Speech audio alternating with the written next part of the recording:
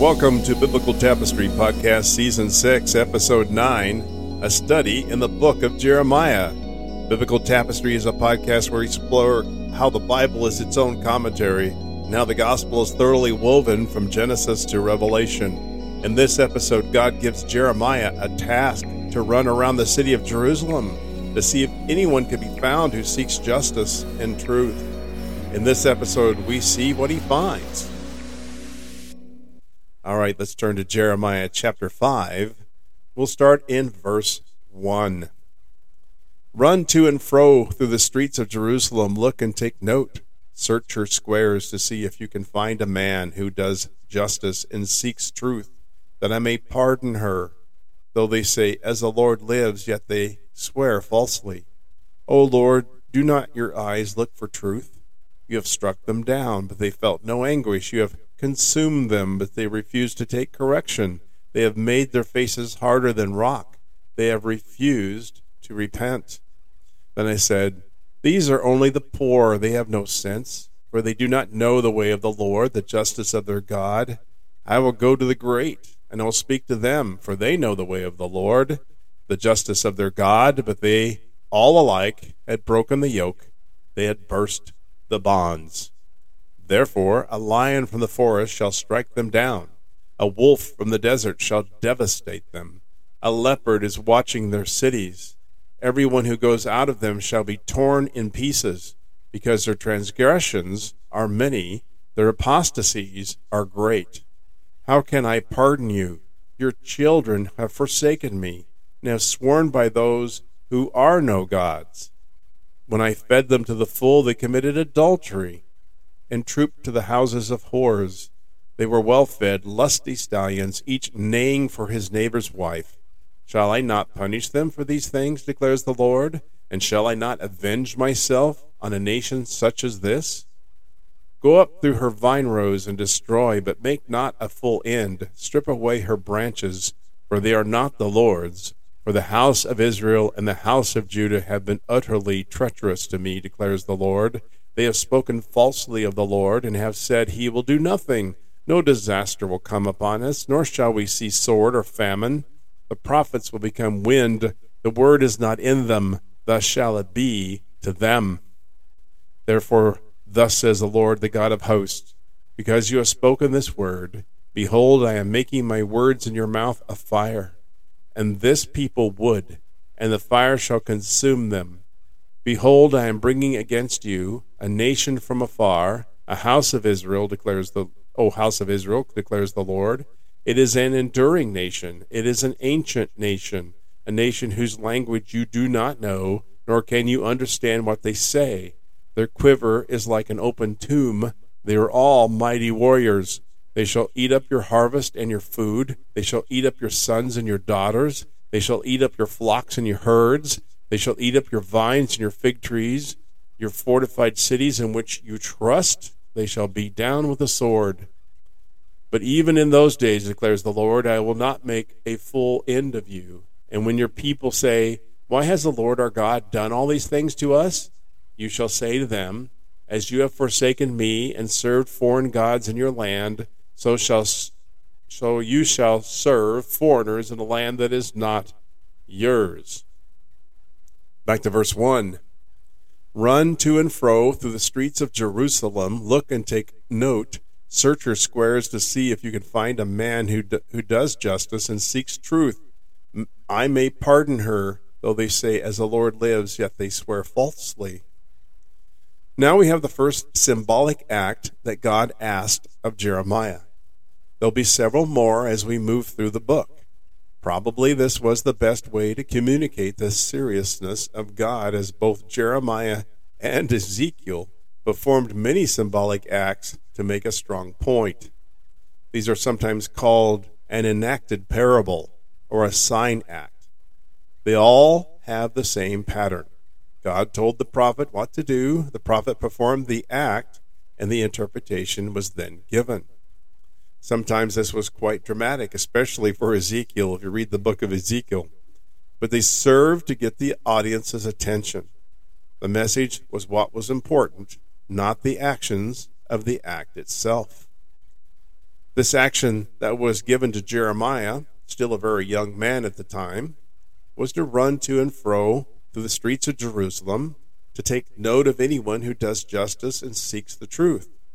This was a dramatic way that God was to demonstrate the moral condition of the city, as Jeremiah was looking for righteous people. And what was found in the city was only superficial piety. They acknowledged God in oaths, but denied him in the actions of their lives. In verse 2 they say, "As the Lord lives, yet they swear falsely. As in Sodom and Gomorrah of old, there was no faithful person for whose sake God would pardon the city." Verse 3 says, "O Lord, do not your eyes look for truth? You have struck them down, but they felt no anguish. You have consumed them, but they refused to take correction. They have made their faces harder than rock. They have refused to repent. And then I said, these are only the poor. They have no sense, for they do not know the way of the Lord, the justice of their God. I will go to the great, and I will speak to them, for they know the way of the Lord, the justice of their God. But they all alike had broken the yoke. They had burst the bonds. Therefore a lion from the forest shall strike them down. A wolf from the desert shall devastate them. A leopard is watching their cities. Everyone who goes out of them shall be torn in pieces, because their transgressions are many, their apostasies are great." So it looks like that Jeremiah sought first the poor or the regular people of the city, looking for one who does justice.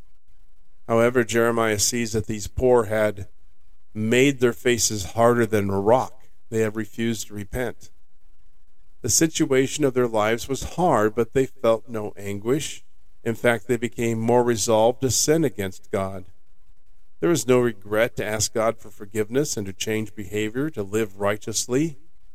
Now, the poor here could be those in poverty of knowledge or understanding, probably not necessarily the economical poor, but it could have been.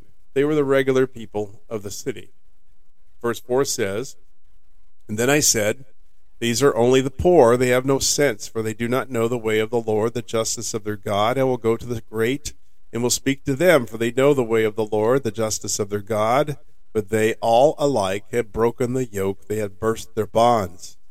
So dismissing the regular people that he had polled as without sense and ignorant of the laws of God, Jeremiah now goes and seeks the great. Now the great meaning the leaders of Judah, as certainly they were educated and knew the law, and as a leader they would have a sense of responsibility. But what does he find? They were no better. In fact, he compared the rebellion like an ox that has broken its yoke. F.B. Huey writes, "Wealth and position, or lack of them, have nothing to do with knowing God. For these people, judgment was coming. Judgment was inevitable." Verse 6 again, "Therefore a lion from the forest shall strike them down. A wolf from the desert shall devastate them. A leopard is watching their cities. Everyone who goes out of them shall be torn in pieces, because their transgressions are many, their apostasies are great." The lion, the wolf, and the leopard is watching. Now these are probably not literal beasts, but representative of the coming Babylonian Empire. The prophet Habakkuk, whose prophecies overlapped Jeremiah's near the end of Jeremiah's ministry, that were all leading up to the destruction of Judah, wrote about the Chaldeans, or the Babylonians, one and the same. In Habakkuk 1:8, "Their horses are swifter than leopards, more fierce than the evening wolves. Their horsemen press proudly on.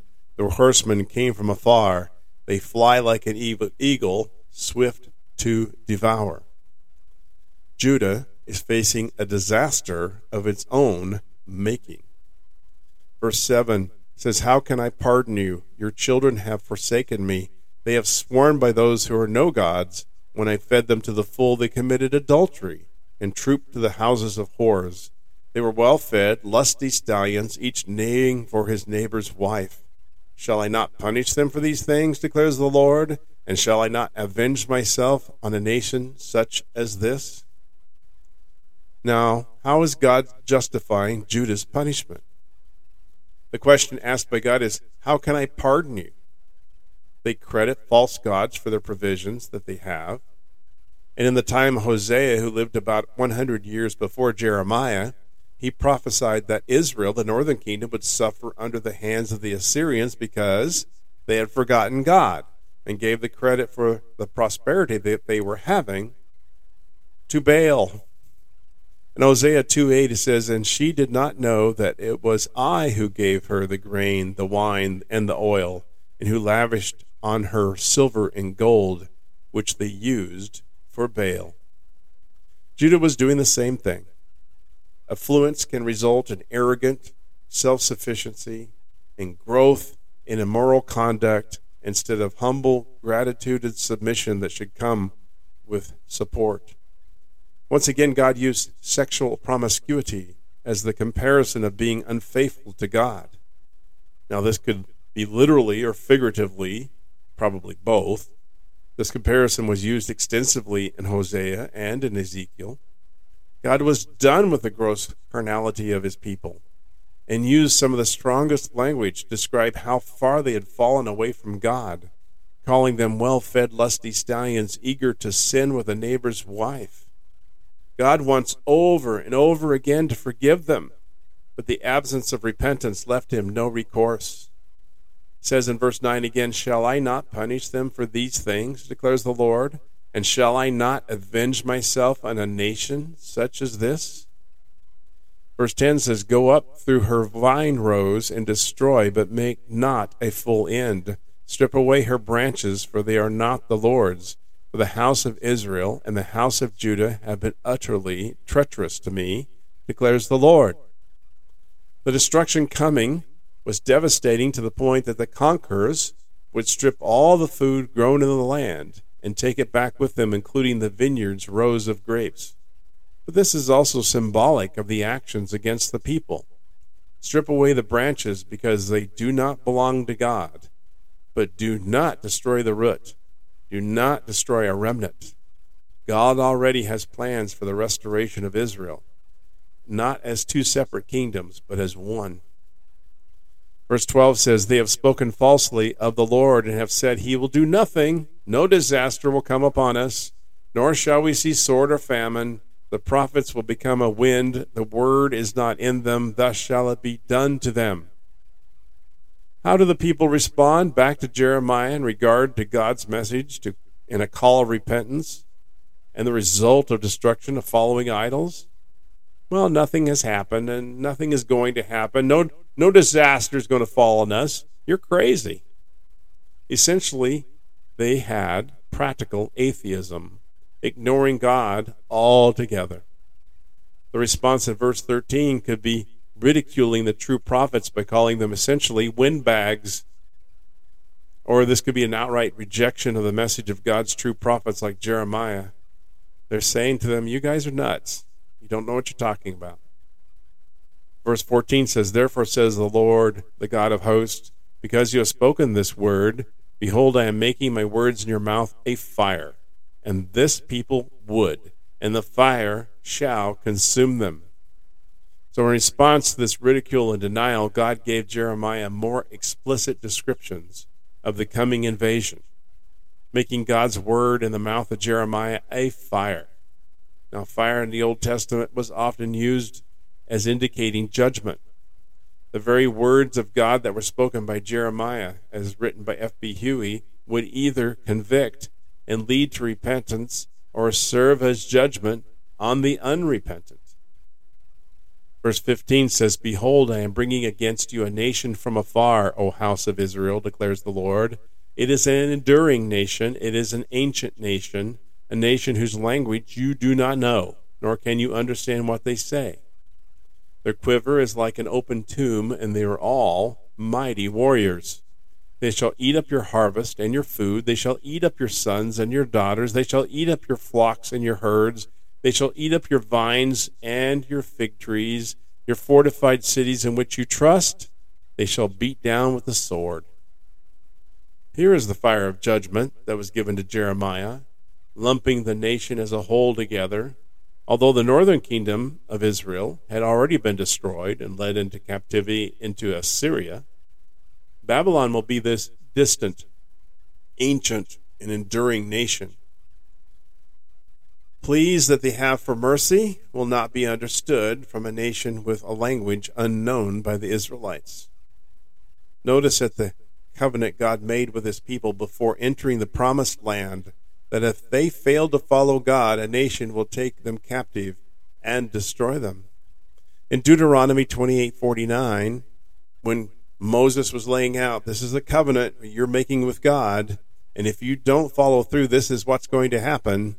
In verse 49, the Lord will bring a nation against you from far away, from the end of the earth, swooping down like the eagle, a nation whose language you do not understand, a hard-faced nation that shall not respect the old or show mercy to the young. It shall eat the offspring of your cattle and the fruit of your ground until you are destroyed. It shall not leave you grain, wine, or oil, the increase of your herds or the young of your flock until they have caused you to perish. They shall besiege you in all your towns until your high and fortified walls in which you trusted come down throughout all your land. And they shall besiege you in all your towns throughout all your land, which the Lord your God has given you. Now the failure to abide with the Mosaic covenant is now bringing the fruit of destruction, as God had told them many generations. We are given a vivid description of what happens in an invasion and a siege. They will take the food, they will enslave your children, they will take away livestock, they will siege a fortified city, eventually beating it down through the starvation and conquest. Nothing will remain for the conquered people. And archaeologists have verified the scorched earth policy of the Babylonians against the cities of Judah. The deniers said nothing would happen, but it would with exceptional cruelty and thoroughness. Verse 18 and 19 says, "But even in those days, declares the Lord, I will not make a full end of you. And when your people say, why has the Lord our God done all these things to us? You shall say to them, as you have forsaken me and served foreign gods in your land, so you shall serve foreigners in a land that is not yours." Again, we need to see that the promised destruction is not total annihilation. The ultimate purpose being the punishment is redemptive. For this punishment is redemptive and not vindictive. In Hebrews 12:5-6, it says, "And have you forgotten the exhortation that addresses you as sons? My son, do not regard lightly the discipline of the Lord, nor be weary when reproved by him. For the Lord disciplines the one he loves, and chastises every son whom he receives." Now the people will naturally ask why this is happening to them. Jeremiah was to explain, because you had forsaken God and served other foreign gods, so you will serve foreigners in a land that is not yours. But during this time of trial, God brings them back to him. No longer are they a divided nation, but a single nation, honoring God when he brings them back in 70 years. In our next episode 10 in season 6, we will complete chapter 5, where God continues to warn a rebellious and foolish people. I hope you'll follow season 6 as we continue to follow the career of Jeremiah and the history around his ministry. Biblical Tapestry is available on Facebook, Instagram, and Threads. And I encourage you to please like and share this podcast if you have learned something new about God's Word. May God bless you this day.